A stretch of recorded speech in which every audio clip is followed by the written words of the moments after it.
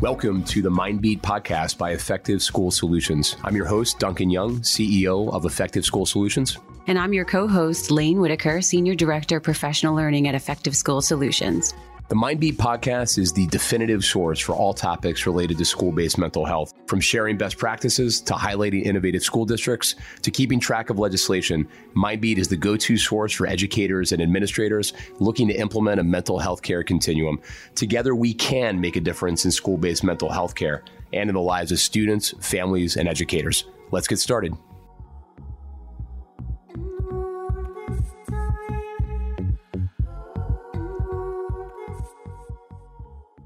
Hello, everybody. Welcome to another episode of the Mindbeat podcast. I'm Duncan Young, CEO of Effective School Solutions. And I'm Lane Whitaker, Senior Director, Professional Learning at Effective School Solutions. We have another great episode today. Lane, I'm going to apologize in advance because, as you can probably tell, my voice is hanging on by a very thin thread. I am not with you because I am under the weather and I don't want to infect you with whatever kind of gross head cold thing that I have, but how are you doing? And we all appreciate you for that. Thank you. Yes. Yeah, there you go. I'm doing really well. We both just had some birthdays last week, so it was a fun week. We're just a day apart. You're the third and I'm the fourth. This one for me was a special one. This was my golden birthday. I turned 44 on 4/4. So It's kind of special, right? Yeah. But yeah, it was a really fun time. What did you do for your birthday?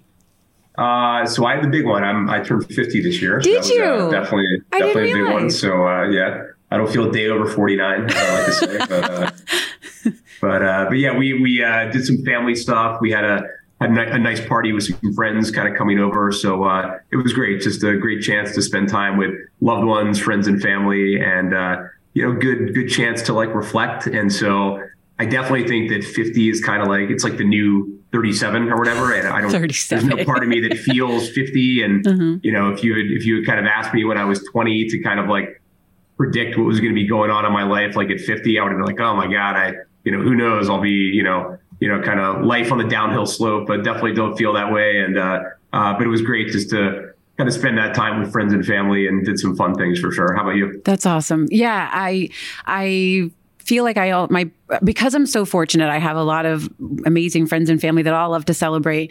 So I feel like my birthday ends up dragging on for like a week or so because I'll celebrate with this friend on one night and this group of friends on another night. And then I got to see my parents and my godmother. And so I did a little bit of traveling. So it was really fun. I just got to see a lot of fun people. And it's just nice to get all the texts and the phone calls. And I like to think of it as, for instance, my godmother, we threw her a big birthday party when she turned 70 this year.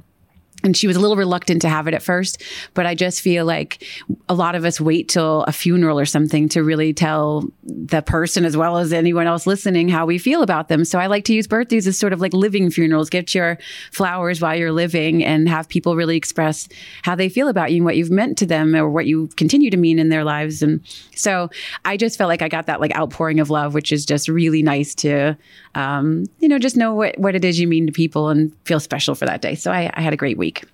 Well, good stuff. Well, happy birthday to you. Thank you.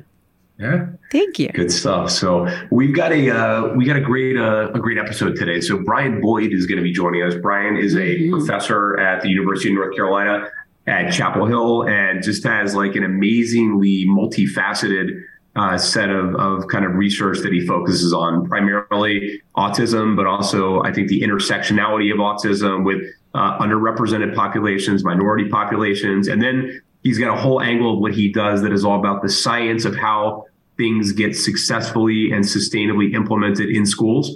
So I think he'll talk a little bit to us about that portion of his research as well. But we're excited to have him here today. Definitely. I'm looking forward to speaking with him. So Duncan, do you want to take us to our top 3 today? You want to introduce the top 3? Top 3. So this is a tough one for me. This is top 3 songs that make you happy / put you in a good mood. And this is a tough one for me because I'm like a total music nerd. And I would say my music tastes kind of are wide and far reaching and probably kind of eclectic. So my concern in doing this is that I feel like 85% of the bands I would normally mention kind of on this podcast, no one will have heard of. So I was trying to figure out what are bands I could mention that people have like a 25% chance of kind of having heard of. So you might turn us on to something new, though. People might tune into it just to find out. Yeah, so I don't know if Ming can like when we're going through. Ming is our producer. I don't know if Ming can like put links to where you can buy these songs on kind of iTunes or access them on Spotify, or maybe we could put a snippet of the song in. Although I'm sure there's some like rights violation associated with that.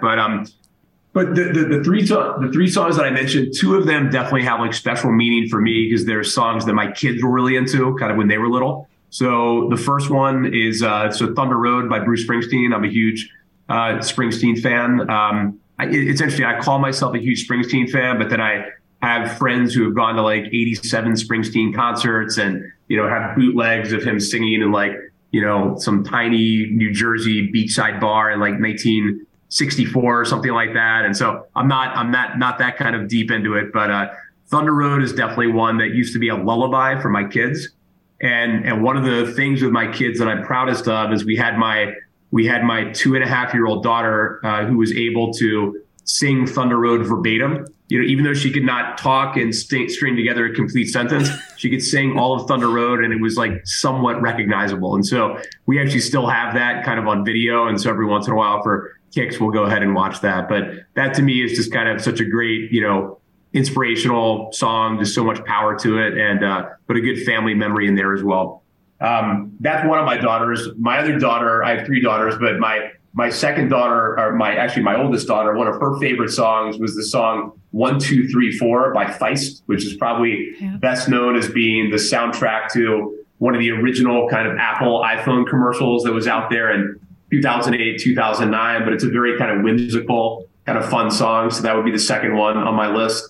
And then the third one, which to me, I was just trying to think about like great pop songs, great songs that really just kind of are perfectly crafted and perfectly put together. There's a song from the 80s called There She Goes by the La's, which to me is like one of the most well put together songs kind of ever written, maybe 3 minutes long, but like, incredibly melodic and, just puts you in a good mood every time you hear it. I was trying to think about that scene in Jerry Maguire where Jerry Maguire's kind of driving down the road. He's flipping the stations on the radio, trying to find like the one song that you can just belt out and is the sing along song. And I think he comes to Free Fallin'. And so for me, There She Goes would probably be that song. So anyhow, those are my 3.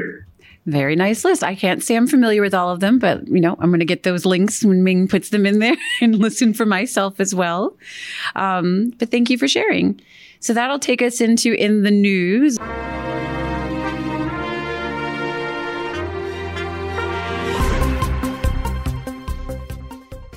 So the article for today is I read an opinion piece in the Washington Post titled America's teens are in crisis. States are racing to respond. This was a kind of inspiring article because it was really focusing on the fact that we are in an epidemic of mental health crisis with our teens. There's epidemic levels of anxiety, depression, loneliness, and lashing out, which of course we see in our schools every day with our line of work. And so while it starts off depressing as they describe the problem, what was really nice to hear was the way that so many states that were mentioned in this article are responding with a lot of urgency to this issue. So some of the states that they called out by name were my home state of Pennsylvania, where new governor Josh Shapiro has he campaigned on getting counselors in every school, and he has now introduced his budget, which is about $500 million for all the schools in Pennsylvania to receive dedicated support or financial support for mental health. Then he mentioned Colorado offers 6 free, I said I don't know who the author of this article was, but the author then mentioned that Colorado offers 6 free mental health consults for every student in the state per year. They gave a shout out to the Ohio governor for using Medicaid programs to provide 16,000 children special behavioral health services. And then there were other states like California, Arizona, South Carolina, Nevada, and Maryland that were called out in this article as really responding in a big way to this mental health crisis. So that was nice to hear that a lot of states are taking this very seriously. And it actually reminded me, Duncan, of maybe a month or so ago when you were at a conference with the governors, and you were saying too how inspiring it was to see, that all of I don't know how many governors were at that conference you can share with us, but that you seem to be really inspired by their response to this. Yeah, it was the National Governors Association annual meeting back in February in DC. I think it was like 42, 43 governors, something like that. So yeah, this is definitely getting a lot of emphasis. I think in states are implementing a lot of really interesting kind of initiatives targeted towards this. I think one of the main things that continues to be, I think, an area of focus is funding sustainability, what that looks like, right? So obviously these services, for them to be delivered to students, they're going to take a sustainable funding source to make sure that they can be implemented over the long term. So a lot of interesting things taking place there in terms of, the education system and the healthcare system starting to come back together. I mean, we have a way to fund, care like this outside of schools, and that's called, insurance and Medicaid. And so I think what we're going to start to see in schools is a little bit more of a reliance on those kind of tried and true funding paths to make sure that parents and children and parents, caregivers are able to, access care like this in a sustainable way. So, but a lot's going to be changing, I think, in the world of school-based mental health in the next 5 years. And we're going to see a lot of new things kind of taking place here. I'm just excited with, federal ESSER funds drying up. I'm really excited to see that the states are really responding to say, hey, we've got to fill in the gap somewhere here where we're no longer receiving those funds. So that's good to see. So should we introduce our guest? Yeah, let's go ahead and move and introduce Brian. I'm so happy to have Brian Boyd here with us today. Brian is the interim director of the Frank Porter Graham Child Development Institute and the William C. Friday Distinguished Professor and the School of Education at the University of North Carolina at Chapel Hill. Dr. Boyd is quite engaged in research that involves the most vulnerable and often marginalized populations. As a special educator by training, most of his research has involved the development and evaluation of evidence-based practices that could be implemented within school and home contexts. His more recent work has focused on how issues of implicit bias and race affect the outcomes of children with and without disabilities. Currently, he serves as vice president of the International Society for Autism Research and co-editor of the Journal of Early Intervention. He also serves on multiple national boards that are dedicated to improving the outcomes of autistic persons and those from historically underserved communities. Thank you so much for being here, Brian. It's a pleasure. Thanks, Brian. Great to see you. I'm so happy to join you. Looking forward to the conversation today. Absolutely. So welcome. We're really happy to have you here today. I was wondering if I could talk to you about how you got into the autism and mental health. We know you started off as a special ed teacher. What brought you to that? Yeah, I told this a story not too long ago, actually. It all got started for me as an undergraduate in college. And at the time, autism wasn't as well known of a condition. And so I was reading a textbook in a psychology course, and there's a paragraph about autism in it. And something about that paragraph really resonated with me. And I decided to search online. Google didn't exist, but I can't remember how we used to search things in the late 90s. But I searched online, and what came up, probably because I was an undergrad in the state of Virginia, was a summer camp in North Carolina that was operated by the Autism Society of North Carolina called Camp Royal. And as an undergrad, I decided to apply to be a camp counselor there. And it was really an intensive experience. It was 10 weeks of working with autistic people of varying age ranges, of varying ability levels, with us novice campers. And that really intensive, immersive experience led me to want to know more about autism, to really want to go to graduate school and study the condition a little bit more. But sort of my first foray into autism was as a camp counselor when I was a college student. So that's how it all got started. And that led me into special education. So. That's great, Brian. And Brian, reading your background, it's interesting because there's so many different facets and kind of dimensions of the work that you have done and are currently doing. Can you maybe, just for our listeners, give a quick breakdown of like your key areas of research and some of the main things that you're focused on? Sure. So a lot of my early work, Duncan, was really about sort of what are effective school-based interventions. So how do we best support teachers who are working with autistic children, who are trying to do the best they can in practice? There was a time where we didn't have a lot of evidence-based interventions to provide guidance to teachers. So it was really about sort of building up the evidence base to support teachers and paraprofessionals who are out in classrooms doing the hard work of working directly with students, but also figuring out how we can best train and support them as we are sort of building up the suite of evidence-based practices. How do we actually get them to deliver them effectively? So that was some of the early work. And some of my other work was really about learning more about autism. What does it mean to have a sensory processing issue and be autistic? Or so some of that was just learning about autism. And now the more recent work is around sort of what was talked about in my introduction, which is these issues of intersectionality.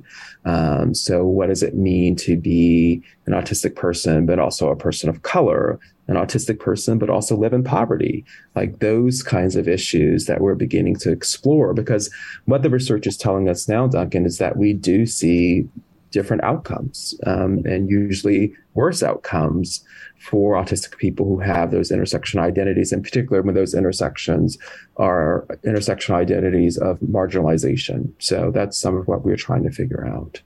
Got it. So, one of the things that I think people are learning about autism over the last couple of decades is that it is a spectrum, and that there is I'm even learning how wide that spectrum is. So I recall during the pandemic that Chris Rock said he was diagnosed with also being on the spectrum. When you see a comedian like Chris Rock, it's very difficult to believe that he's on the spectrum, right? He's clearly very high functioning. Can you share with our listeners some more of what that spectrum looks like? How, you can have someone on the far end like Chris Rock, but then also like nonverbal students or those dealing with autism. Yeah, and it's really, a lot of us are thinking that spectrum isn't even good enough of a word to describe the sheer heterogeneity that you see amongst people who are autistic.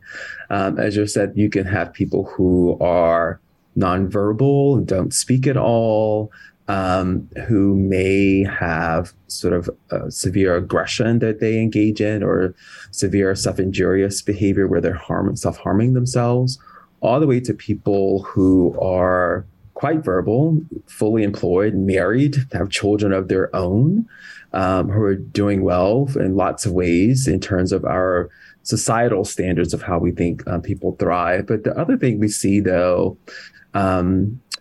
amongst the spectrum is a lot of what we call co-occurring conditions. So either co-occurring physical health conditions or co-occurring mental health conditions. The rate of co-occurring depression and anxiety, depending on the study, can range from 40 to 80% among people with autism. So a lot of them are dealing with a lot of mental health challenges that they're navigating. And for a lot of us, we know the pandemic exacerbated lots of mental health issues, and it did for our community, for autistic people as well. And the other things we see is high rates of suicidal attempts and suicidal ideation. So some real severe mental health challenges that we sometimes see among people with autism. So, Brian, most of our listeners are practitioners in school districts, and I think districts still probably are evolving. I think it's fair to say when it comes to their understanding of autism and their kind of understanding of how to treat it, especially when you kind of start to layer in some of the co-occurring conditions that you mentioned before. What do you think is the most misunderstood thing about autism on the part of school districts? What can districts do to improve their treatment? And just in general, what's the role that schools should be playing when it comes to treating students with autism spectrum disorder?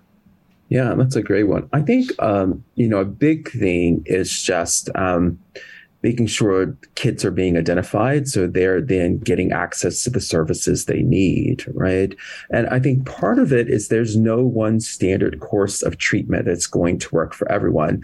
Again, back to the conversation, because it's such a diverse set of students who present with so many different strengths and abilities, but also perhaps impairments and disabilities. And so while we may have varying evidence-based practices, the one that may work for a particular child with autism is going to be quite different depending on how they present. So part of it is, are we making sure we're seeing and identifying autism beyond what we think it looks like, the standard sort of presentation of autism, or the classic presentation of autism that a lot of us used to have in our minds, as was pointed out. There's, autism. There are people like, I don't know if Chris Rock has autism or not, but there are people like that. Autism does look like that. People can be quite variable, quite social even. And so our historic notions of what autism look like has fundamentally changed. I think the other thing we're missing out on a lot is what autism looks like in girls. I think girls are still underdiagnosed quite a bit. And that's really a challenge, I think, for school systems, and thinking about what then should be the right treatment. How do we actually identify girls with autism? But the other thing, Duncan, is just administratively, how do we best support teachers and paraprofessionals who are working in classroom spaces?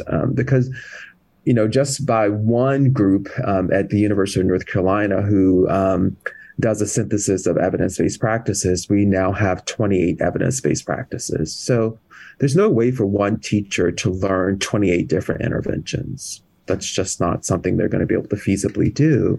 So how do we support them? How do we administratively support them to get the training and coaching they need to learn some basic foundational skills that we know work for most children? And so I think it's thinking through some of those professional development efforts. We know that ongoing coaching makes a big difference in helping teachers to learn and sustain a practice. And so how do we put some of those professional development supports in place to really help our educators?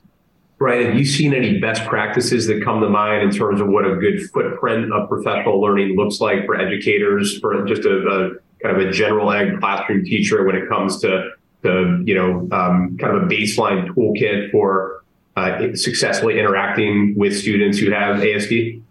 Yeah, I think there are some basic things. We know just good basic classroom management and classroom quality.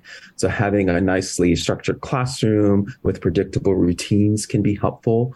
There's some basic foundational tools we draw from the field of applied behavior analysis, knowing about principles of reinforcement, like what do children find reinforcing? How do you reinforce them when they do something that's appropriate and correct? And when they're learning a new skill, so learning some of those foundational strategies. We know that a number of kids with autism are quite visual learners, so are there visual supports in place?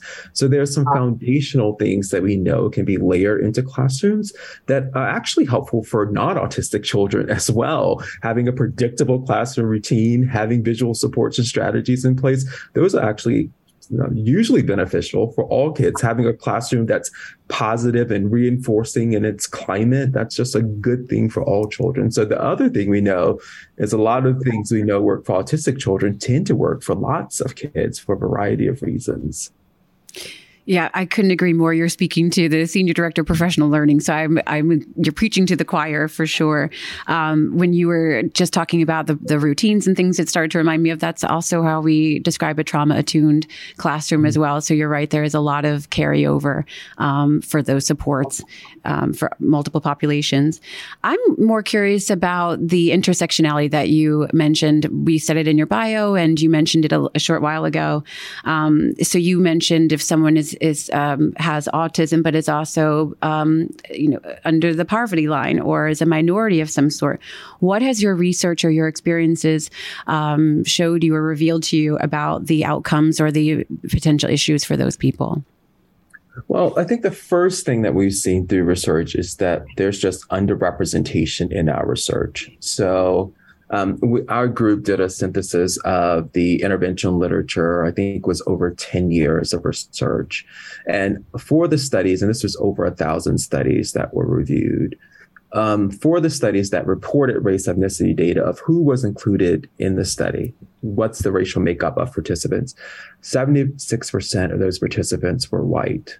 And so that's that's the bulk of who's represented in the intervention literature right now. So there's a question of, well, are the current evidence-based practices we have, are they actually culturally appropriate for non-white children and families? So those are sort of the questions that we're beginning to ask. Another thing that's beginning to be found is that the larger racial ethnic disparities that we see in America in general are just being reflected in the autism community. So there have been some recent studies looking at Medicaid data where they're finding that Black, Asian, and Latinx children are more at risk for physical health conditions, one being hypertension. So Black autistic males are more likely to have hypertension than white autistic males. But we also know that hypertension is something that impacts the Black community in general. So some of the disparities that we see are just really representative of larger disparities we see among communities of color in America that are also playing themselves out amongst people with autism of color. But there are other things like being in poverty and having autism, and being in a community then where you're more likely to be in a service desert. So just not having services, high quality services in proximity. So families are just having to travel farther to get the good quality services that they need because there's no speech and language therapists, in close proximity to where there are. So those kinds of things that we're beginning to see in some of the research. And then there's some issue of implicit bias that we see of, what do pediatricians and clinical psychologists and those who do engage in diagnosis, what's their biases about what autism looks like, right? And who has autism. And I think that's kind of where we see some of the gender biases and the underdiagnosis in girls. And the new prevalence data actually show that we're doing a much better job now of identifying kids of color with autism. So, but I think that's been due to more public health awareness in general and really trying to target communities of color around what autism looks like. And so I think there are ways we can make inroads, but there are also places where we still see disparities playing themselves out. So. No, thanks, Brian. So I had a chance to hear you speak recently, which was great, by the way. And a lot of what you talked about, I think a lot of the focus of your recent research has really focused on the science of implementation in general, kind of within school districts and implementations or organizations like any other organization, and implementation can be difficult. And I really like the way that you kind of talked about implementation as a science that can be perfected and can be replicated. Can you maybe talk a little bit about that aspect of your research and what some of the findings have been in that?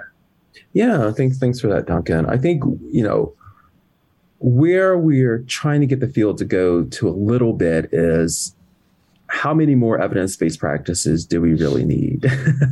What we probably really need to do is help support those in practice, use the ones we've already developed, because we have some things that we know work. Now, there are some groups where we don't have enough research, like on adolescents with autism or young adults. But for young children, we tend to know in general what can be helpful and what works. And so now what we're trying to study is what are the implementation supports that are needed to really help practitioners and school systems and other systems, community-based health programs, really adopt and utilize the practices that we have. So how do we get those practices sort of implemented within those systems, and how do we get them sustained? And I think some of the things that we know in general is that leadership matters. So you need your leadership team to be on board. And so part of it sometimes is forming leadership teams or let's take a school as an example, school-based teams that may involve a leader, whoever that leader may be. It may be the building principal, and maybe the district special education administrator. But really the job of that team is to really think about how do we support the implementation and sustainment of this practice in our context? But implementation science also calls us to think about all the factors that may have prevented other practices from not having been used and not having been sustained in a system, right? So what was it asks the team to really reflect on what didn't work in the past and why didn't it work? And how do we overcome some of those challenges with the new intervention that we hope to get implemented and sustained right now? But we're really trying to think about how we do what is called almost light touch implementation, the minimal number of supports a school may need to really use that practice well, with fidelity, we say. So the implementing it with the degree to which it needs to change student behavior in a positive direction. And so we're really trying to think through some of those things. Implementation teams is one. How do we recognize and support and incentivize the people who are implementing the practice, right? That's really important, right? And then how are we training and coaching and supporting them in that practice? And how are we thinking about funding that practice, right? So that really gets sustained in that context. Funding is often a challenge for school systems. So how do we think about resource allocation? Maybe there's some way you can shift current resources to really think about supporting those practices. But really, to some degree, it's that job of that team to really begin to think through some of the dynamics and challenges, sometimes with outside support around, but their goal is really to think about implementation, sustainment of that practice in their particular context. So those are some of the things we're beginning to do right now with the work. Yeah, that's really helpful. I like your point about light touch implementation. It's almost like, it sounds like what you're saying is that we should almost be evaluating the degree of difficulty in implementing the intervention up front. And if it's too difficult, then maybe we are kind of going to be, putting ourselves in a tough spot right off the bat with getting sustainability. I almost feel like if you're someone coming into a school district, or you're kind of the purveyor of the innovation, it's probably the only thing that you're thinking about, but it's probably one of like 27 different things that the person having to implement the innovation is thinking about. So simplifying it so it can fit into their, kind of already busy brain seems like one of the key things that you're saying here. Absolutely. Those questions of, is it feasible for this context? Is it even acceptable to them? Is it so divergent from how they've been doing things that they'll never adopt what you're asking them to do? And so this idea of incompatibility is a really big one. Is it really incompatible with how educators in that particular school have been trained in the past? Like, are we asking them to do something that's fundamentally different from the philosophical beliefs and values about how you educate children? And the more divergent the new practice is from current practice, the more difficult it is going to be to convince them to do it. And if they do it, to do it well and keep doing it after you leave. So those kinds of questions around feasibility, acceptability, compatibility are really important, as you said, Duncan, questions that the implementation team really needs to think about as they're trying to adopt a new practice. Great. Thanks, Mark. As you talk about, adopting new practices, I want to kind of follow up on something you had said earlier about students that have ASD, that they may be students of color with ASD may be getting culturally inappropriate interventions because they're not represented in a lot of these studies. And you also mentioned that girls are a lot less diagnosed than boys. So I'm curious, what can be done about that, and why is that the case in the first place? Why aren't they part of these studies? What's causing that? Are they not being included? Are they not participating? And what do you think could remedy that, as well as what's going on with the girls and the underdiagnosis?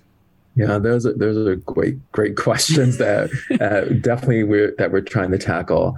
I think with underrepresentation, I think there are a number of factors. I mean, and it varies by the community of color that we're talking about. We know with a lot of times, I think with Black communities, there's been historical mistrust with research for a variety of reasons. We can go back to things like the Tuskegee experiment. And so those historical mistrusts, and probably we can talk about that with the Indigenous and Native American communities as well. There are historical reasons that may really still affect their research participation to this day. But what we've been trying to do to sort of overcome some of these challenges, one is partner with existing community-based organizations that already have the trust of those communities and that are already operating in those spaces. So there's some great sort of Latinx communities or communities serving Black children and families, or communities serving, Native American children and families? And how do we partner with those organizations that already have built-in trust to do the work? I think the other thing we've really been trying to think through is, are we asking research questions that are of importance to those communities? So I've told this story before, but I had a colleague of mine who was working in the Philadelphia community, and it just, because of the racial makeup of Philadelphia, he happened to be interacting with a lot of Black families of autistic children. And he showed up for a workshop one day thinking they want to hear a lot about autism and, the basics of Autism 101. And they wanted to talk about policing in their community because of their fear that their Black autistic child who was nonverbal would have negative police interactions. And so, those weren't the kinds of research questions we were asking, but those were the kinds of things the communities were talking about. And so I think part of it too, as I said, is, are we asking questions that are relevant to the community? And then we've also been trying to think as researchers, what's the racial and ethnic makeup of our research teams? Do they have people on them that look like people in the community that we're trying to draw into our study? So those are some of the things we've been trying to do to work with communities of color. I think the girl issue is a complex one, just because historically autism has almost been thought of as a male disorder to some degree. It's something that's just historically thought of as being more prevalent in boys. And what we're learning is that it just looks different in girls. Girls tend to be able to mask or camouflage some of their differences a little bit more. So they don't present with the same kinds of social challenges sometimes. And so it's making us rethink what autism looks like a little bit. And I think that's just going to take some catching up and some more focused studies on girls to learn a little bit more about what it actually looks like in girls. And there's some people who are doing that work. So that's fascinating. I didn't realize that they often present differently. It's amazing. Yeah. Well, I want to be cognizant of your time. So as we wrap up here, or Duncan, did you want to ask our mental health question or toolkit question? Go for it. Okay. Go for it. So, we like to ask all of our guests at the end of our interviews, what's in your mental health toolkit? How do you maintain good mental health? What is in your routines, your practices to support your own mental health? What's in your toolkit? That's a really good question. I need to think about it. But exercise is important, so I try to exercise. Being out in nature is a really good one for me. So I'm fortunate to live near trails, so I try to get out and walk every so often. So just being out in nature is really important for me. I do try to take some time in the morning just to have like 5 minutes to myself before I start checking email and really getting into my day. I wouldn't call it full meditation, but just sort of let me decompress a little bit and think before I start my day. And then I think the other thing is just family time and making it be true family time where I'm not trying to also do work, but sort of thinking about that quality time with family. I think family helps to give you a break, but really enjoy spending time with them. So I think those are some of the things I try to do to protect my mental health. It's a quality list. Very good list. Well, Brian, listen, we are so appreciative of your time. Just thank you for the work that you're doing. It's incredibly impactful. And again, so, as I mentioned before, multifaceted, but really just making a huge difference in the lives of young people. And especially given the fact that you're not just focused on the theory, but you have a piece of what you're doing that's focused on how to actually make that a reality and at scale across school districts, which is, of course, so important. But just appreciate you and appreciate all that you're doing. And thanks for spending some time with us today. Thank you. Well, thanks for having me. Lane, good stuff. I had a chance to hear Brian speak at a conference a couple of weeks ago and learned a lot then, learned a lot now, just really some interesting research that he's doing. Absolutely. Like I didn't, so I did, and I wanted to mention it earlier, but he said it so much more eloquently than I could have. So I'm so glad I didn't. But I wanted to say, like, for instance, I hear D.L. Hughley, another comedian. He has an autistic son who's severely, profoundly autistic.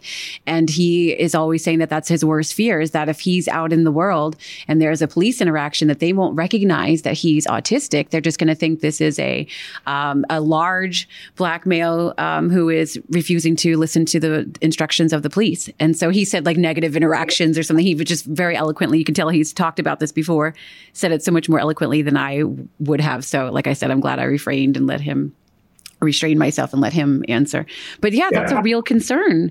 I'm not surprised that that's what the Philadelphia people were saying is like, how do we protect our kids? Like, do they have to wear a sign around their neck so the police know? Like, how do they know? They're not going to have the ability to articulate, like, I'm autistic, please don't shoot. And so you worry about your kid just being out in the world.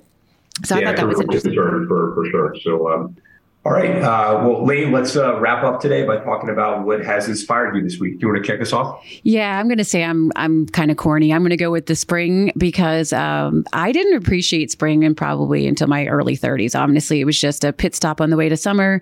It just was a signal that there's light at the end of the tunnel.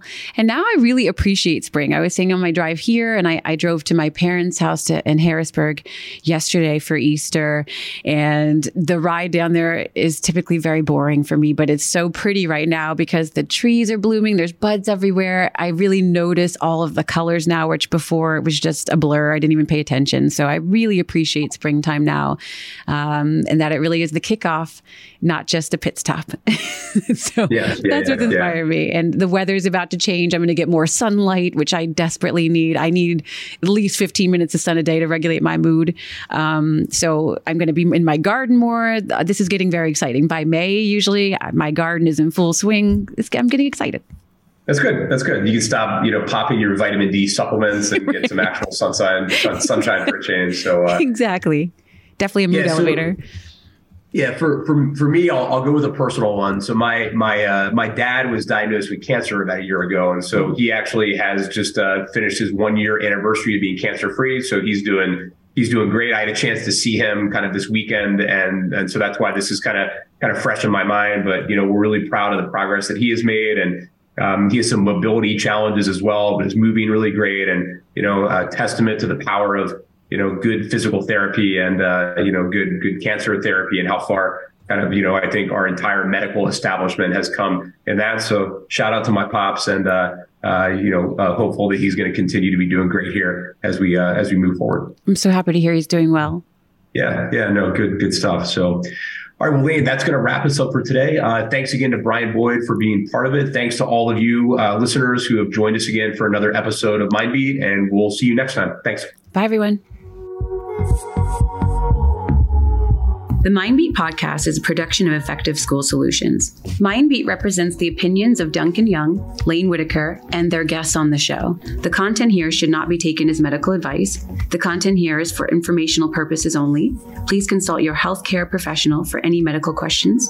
This podcast should not be used in any legal capacity whatsoever, including but not limited to establishing a standard of care, in a legal sense, or as a basis for expert witness testimony. No guarantee is given regarding the accuracy of any statements or opinions made on this podcast. If you or someone you know is experiencing a mental health crisis, please call the 988 Suicide and Crisis Lifeline, the SAMHSA National Helpline at 1-800-662-HELP, or your local healthcare provider.